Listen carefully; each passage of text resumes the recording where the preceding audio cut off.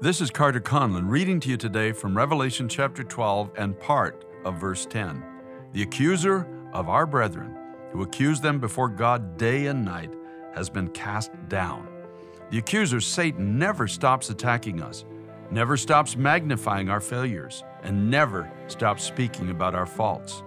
In the Gospel of John, Jesus calls him the father of lies. He tries to get the people of God to believe that his reasoning is right and true, and sadly it causes many of God's people to come into his house with a sense of failure in their hearts. But remember, Satan has absolutely no power over the people of God. God gives no heed to his wicked voice. God knows the beginning from the end. God knows that truth will prevail, and he knows it because he wrote the story. So rejoice, because we can and will overcome by the victory of the cross and by the word of our testimony. It's time to pray.